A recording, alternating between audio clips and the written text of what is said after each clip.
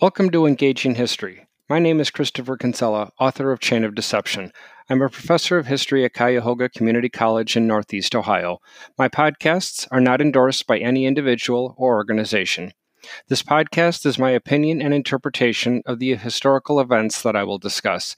The purpose of the podcasts are in general to discuss American and world history in a way that engages you and explains so much of the country and the world around you. But I'll also discuss it in a way that is understandable and interesting. We continue in our series on the second half of world history with our 27th podcast and our continuing discussion on the impact and the ongoing at this point in chronological history of the Second World War. In the 26th podcast, we began to look at the significant events in the years of 1944 to 1945. We examined the impact of D-Day, what D-Day was, why it was so difficult to establish that beachhead, why the Allies under the leadership of Dwight Eisenhower were successful, who this woman was known as Axis Sally as well as Tokyo Rose. We then looked at the numbers that resulted as the successful landing of D-Day, and then moving along, why it was so slow for the Allies to advance all the way until December of 1944, when Adolf Hitler still had enough men, equipment, weapons, and supplies to launch his last major offensive on the Western frontier. And then we looked at Berlin falling and ended with the Nazis falling completely on May 8th, 1945, after Hitler had committed suicide on April 30th. So in this 27th podcast, we're going to look now, as I switch gears now, to the other major theater of the Second World War, that lying in the Pacific Ocean.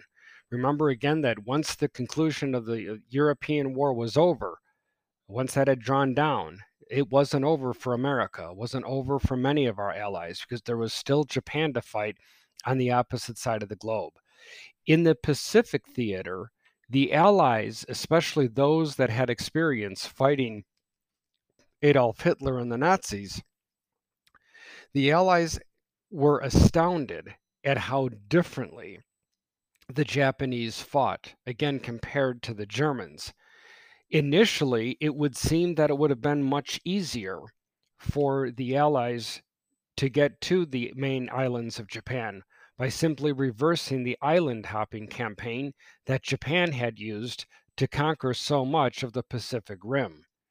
However, where the Allies had to get into hand-in-hand combat with the Japanese, it was truly they're finding out that this was a very different population to fight entirely. To give you an idea just who the Allies were fighting in these Japanese people, rather than asking any American soldier, let's just look at Shozo Tominaga, who was a Japanese army lieutenant when he arrived in China to lead 20 soldiers.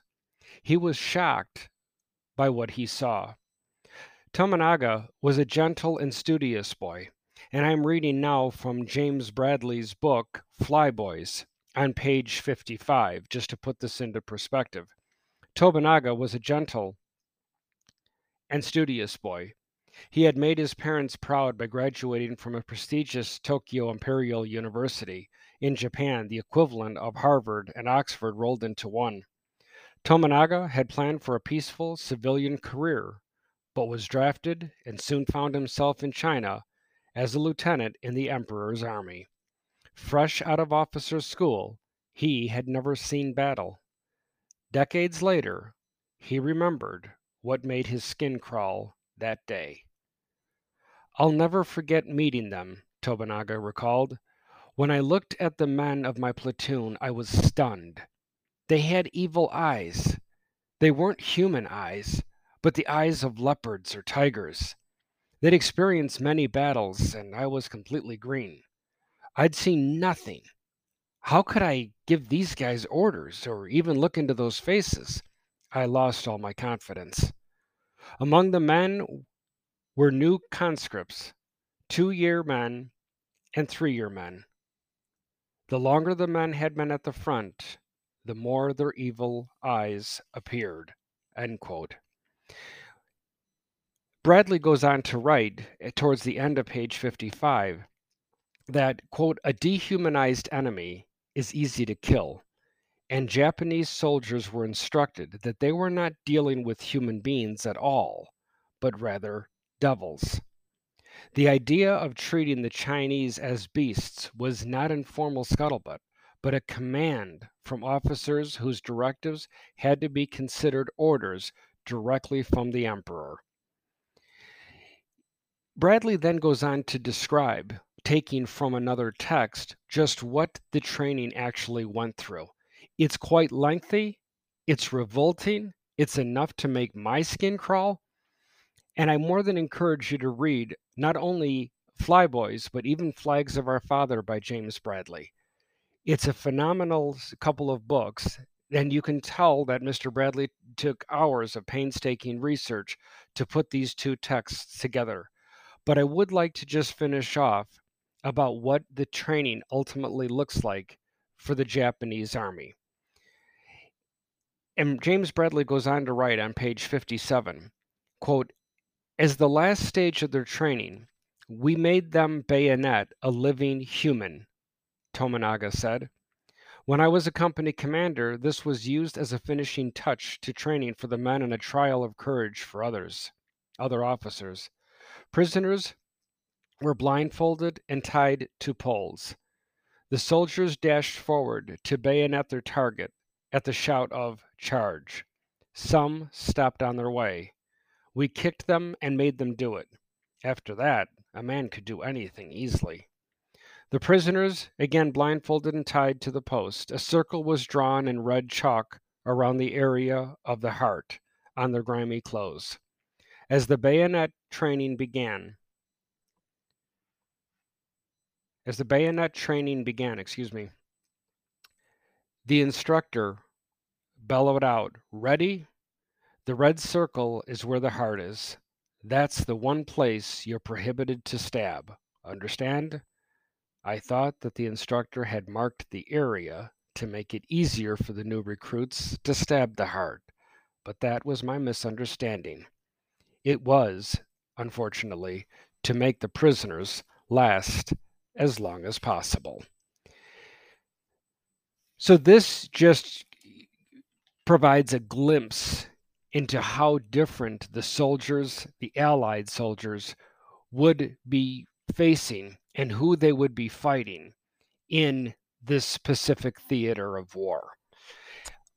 A lot of that came to a head, or is accurately depicted, with the attempted takeover and eventually successful takeover of the island of Iwo Jima.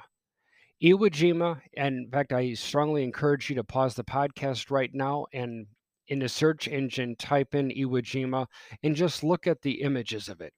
We are not talking a massive island here. It's a relatively small island, but it was the last defense.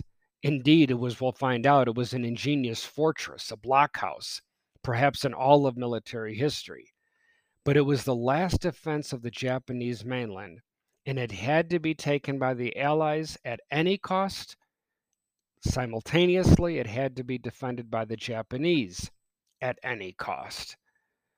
It was a battle that was scheduled to last less than a week, and sadly, it would last for over a month, 36 days total. The United States landing with our allies was absolutely flawless. Unlike in the experiences of trying to crawl up and sail up to the sands in Normandy on D-Day under constant German gunfire, here there was no Japanese gunfire. In fact, there was no trace of the 13,000 estimated Japanese soldiers anywhere on that island. Yes, the island was bombarded by aerial assaults days before, and they didn't quite bomb it as much as they had hoped to. But surveillance was indicating that the island may have been deserted.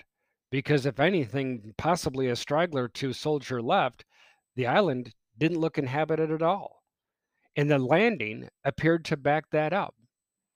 But reality soon set in, arguably after the most famous picture in all of human military history was taken. And again, if you have the opportunity to pause the podcast and type in your search engine, flag raising at Iwo Jima. It was that flag that was raised on February 23rd, 1945.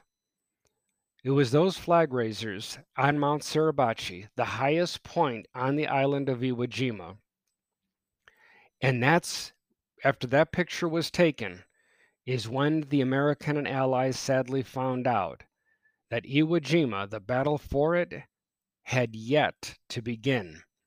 Because there weren't 13,000 defenders on the island, as had been predicted. There were well over 20,000 Japanese soldiers alive and willing to fight to the death.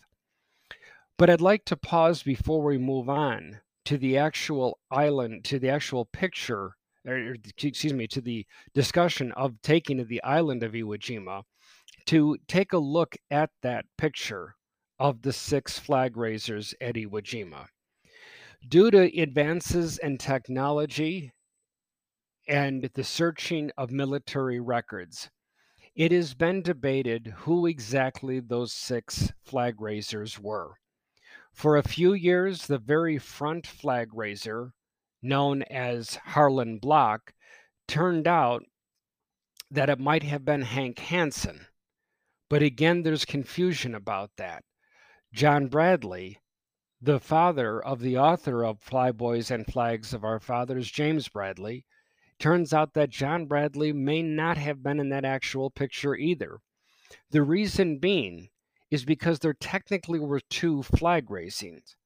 The first flag raising, James Bradley is more confident his father would have been involved in the first flag raising rather than the second that was photographed by James Rosenthal, the photographer.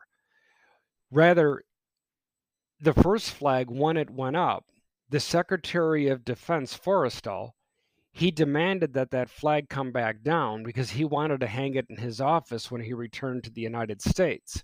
So, of course, the men did as was instructed or ordered. And with that, the first flag came down, and then they put the second flag up. And that's when Mr. Rosenthal was coming by with his camera and saw that flag going up at that perfect angle and took his famous, arguably the most famous picture in all of military, if not human history. The reason being, though, for the confusion is simply because, again, those men were not about to turn around and identify themselves and pound their chest as who was who. That wasn't in their style. That wasn't their way. They were all in it together.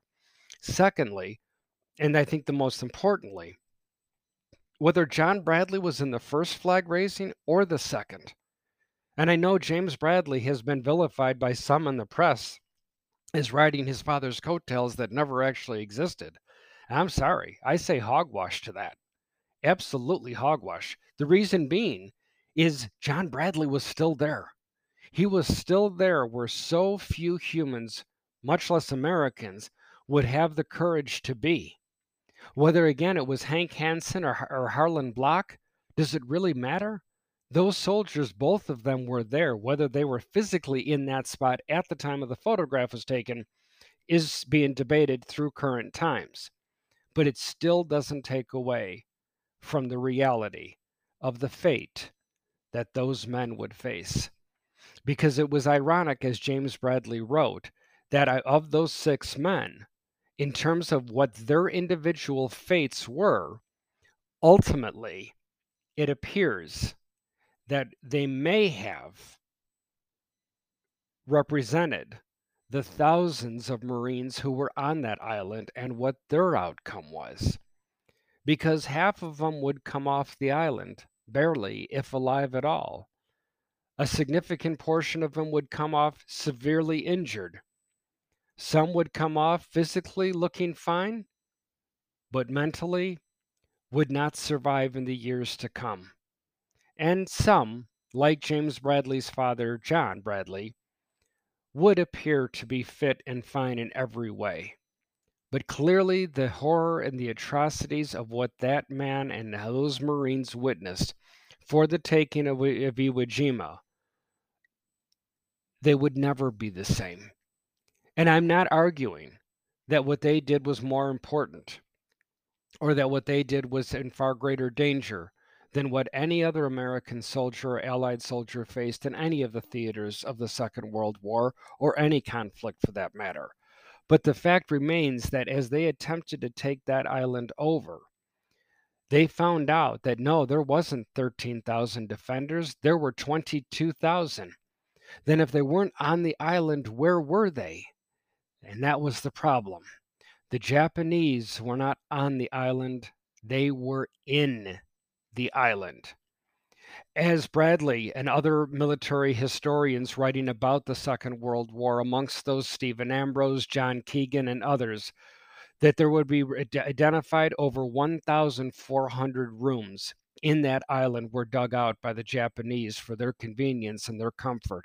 There were various levels. There were two sets of parallel tunnels. There was a bomb bunker. They had running electricity. They had heat and a rudimentary form of air conditioning. In short, this was literally a small fortress. And that's why I said earlier that they were determined to fight truly to the last human being standing. In the end, as the island was the fight for it slogged on for over a month, there would be 25,851 casualties, 7,000 dead, almost all the 22,000 plus Japanese defenders were killed, and of those Japanese, only 261 surrendered. And how ironic, as Bradley writes in his book, page 137 of Flags of Our Father, that almost all soldiers, regardless of origin, tend to utter the same final word in their own language when they realize that death is enveloping, that death is taking them in, that they are losing the battle to hang on to their life. Their final word, again, regardless of language, is mother or mom. So that is just one of the many islands that had to be taken in order to eventually plan for the final invasion of the Japanese homeland, which was scheduled to take Operation Olympic on November 1st, 1945. But the deaths in the tens of thousands, the injuries in the greater tens of thousands, was horrifying Allied leaders around the globe. If this is how bad, how brutal, how inhumane the Japanese are fighting for these islands that they once took over from another country, how much more difficult is it going to be to actually try to take the Japanese islands proper, their actual home islands? Because if they're going to fight to the death, then literally to occupy the Japanese islands to eliminate their capacity to make war truly meant that every Japanese person would have to be killed or taken prisoner of war. The thought of having to do this after already fighting since 1941 for America, our other allies fighting back as early as 1939, it was beyond frustrating and upsetting. So with that, the islands were continuing to be fought for only of strategic importance. Iwo Jima was one of them. The island of Tinian was another. But not every island again was taken because you didn't have to. Once the Allies had eliminated any kind of response from the Japanese Navy and the Japanese Air Force was all but eliminated, the Allies could actually skip islands that were occupied by the Japanese because without a Navy or Air Force, those Japanese would be basically harmless to us. This is part of the reason why, for example, the average person with a halfway decent knowledge of World War II, of course, has heard of Iwo Jima. Most, however, have never heard of Chichijima. That is yet another island that was occupied by the Japanese. But by and large, we didn't fight for it because we didn't have to. We could skip it to get to another island of greater strategic importance. So, again, that is what the Allies are facing as they fight every other island or so towards the Japanese Empire's home base. At this time, because even though, again, this is world history, I would like us to take a turn back, however, to the United States because of an invention that looks like it's going to come into fruition, that truly is going to change the landscape of the Second World War, truly to bring it to a close, as well as to impact warfare as they knew it then for all time to come. And that was an experiment that was being done amongst how many hundreds of thousands of many experiments being done back in the United States over 4 different areas around the lower 48 states, known as the Manhattan Project. It was a scientific experiment being conducted and pushed by the military that employed and used over 100,000 people. They had unparalleled privileges to test different elements, to be able to conduct explosive tests. They had unparalleled privileges, but they also had extremely limited freedom. The American general responsible for managing this entire complex set of experiments was none other than Leslie R. Groves, a 2-star general at the time, who, after building the Pentagon in far less time than anybody had predicted, what then became the world's largest office building to date. It is not as though because he had a blank check from the government that more or less he had Easy Street. Here he was on Easy Street. Not at all. He had his difficulties. One of them being the fact that his lead scientist, Dr. J. Robert Oppenheimer, was married, which may give some kind of stability to the man's life. But the problem was is he had a girlfriend. Well, the moral implications of the girlfriend Groves could have cared less about. It's the fact that his girlfriend, Jean Tatlock, was actually a card-holding communist, and Groves had to juggle that relationship as well because he couldn't afford to lose Dr. Oppenheimer under any circumstances.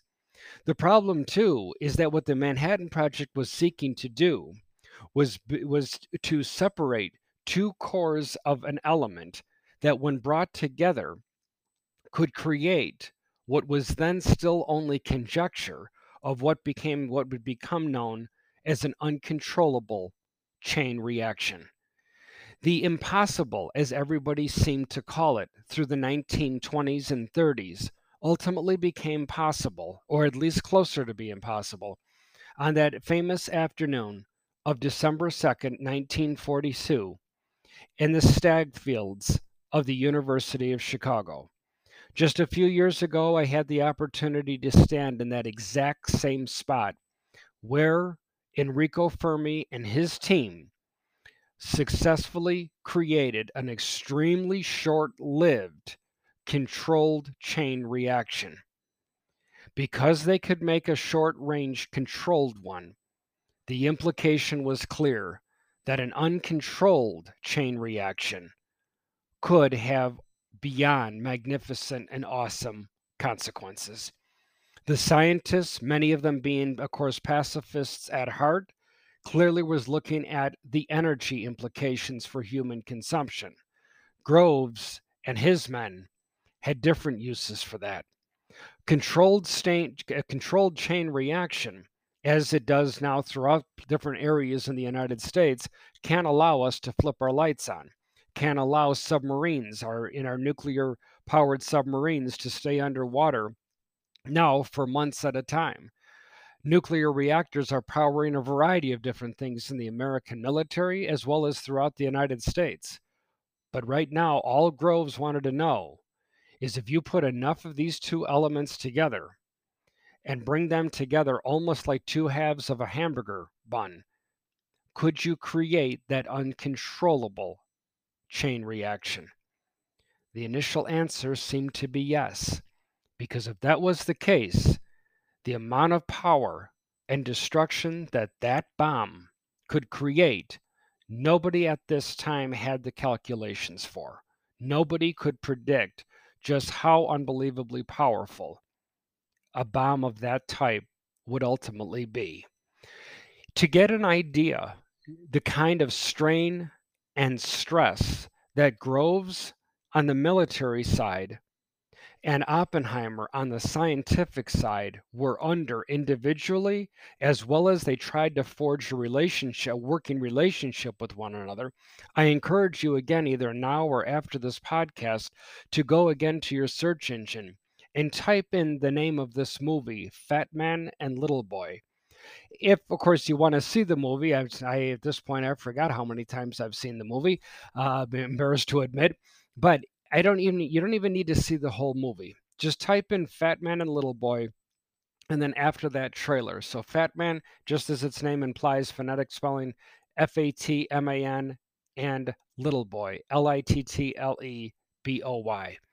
Even if you just see the 2 to 3 minute trailer, you will have at least a glimpse of the atmosphere of the Manhattan Project and why so many considered it impossible. The elements that the two men were trying to bring together at first was uranium that would wind up in the little boy bomb, and the other was one of the stepchildren of uranium as it decays, that being in the Fat Man bomb, far more powerful with much less material needed. The uranium bomb. The problem was is that uranium is an extremely rare earth metal. It's nearly impossible to find, but it is out there. And there's areas where it is in fairly decent quantity. One of them in a mine called Shinkolobwe in Africa, and another in St. Joachimsthal in the Czechoslovakian region, which at this time was under Hitler's control. So Groves and his boys could only go to the mines of Shinkolobwe and see if they could get their hands on the uranium batches and fields that were known to exist there. Uranium by itself, as powerful as it is because of its size, it is, to our knowledge as of this recording, is the largest naturally occurring atom on Earth. By itself, the uranium atom is so unbelievably heavy, with 238 electrons spinning around it, it's just unbelievably powerful. That atom by itself, if you could somehow, microscopically, of course, put a uranium atom on a given surface and throw a grain of sand right next to it, as close to it as you could get it to the atom, you would find that uranium atom, because of the power within it, actually could make that grain of sand twitch. Now, if you could take roughly 15 pounds of uranium and separate it out into two spheres and bring them together, what would you have? You'd have uranium 238, and nothing would happen except for that isotope. That isotope known as U-235 is inherently extremely unstable. If they could separate 235 from 238 and get enough of it together, could that material, when cut in half and then brought together at lightning speed, could that create the uncontrollable bomb chain reaction that they were looking for? That again, they didn't know, because here was the problem. U-235 is only about 0.2% of all uranium. And that's why some of the largest buildings on Earth would eventually be built in areas around the United States in order to try to separate U-235 from its unbelievably slightly heavier sister, the U-238. Could they separate those two out? That would be the race for the next few years as World War II raged on. Meanwhile, the Allies were getting together, Allied leaders, and they were demanding Japan's unconditional surrender, just like they were demanding of Germany and Italy. But again, as I said earlier, fighting Japan was a completely different animal than fighting Germany and Italy even combined. Japan and surrender were not to go in the same sentence. Meanwhile, as Japan is fighting to the last man standing, the United States had a breakthrough on July 16, 1945 at 5:29 a.m. and 45 seconds into that minute, when the United States brought the world into the nuclear age. When we return then for our 28th podcast in our second series of world history, or second part, in our series in World History 2, we're going to take a look at what that tiny amount of uranium, small enough to fit in the human hand, how ultimately destructive that element would ultimately prove to be. Thanks for listening.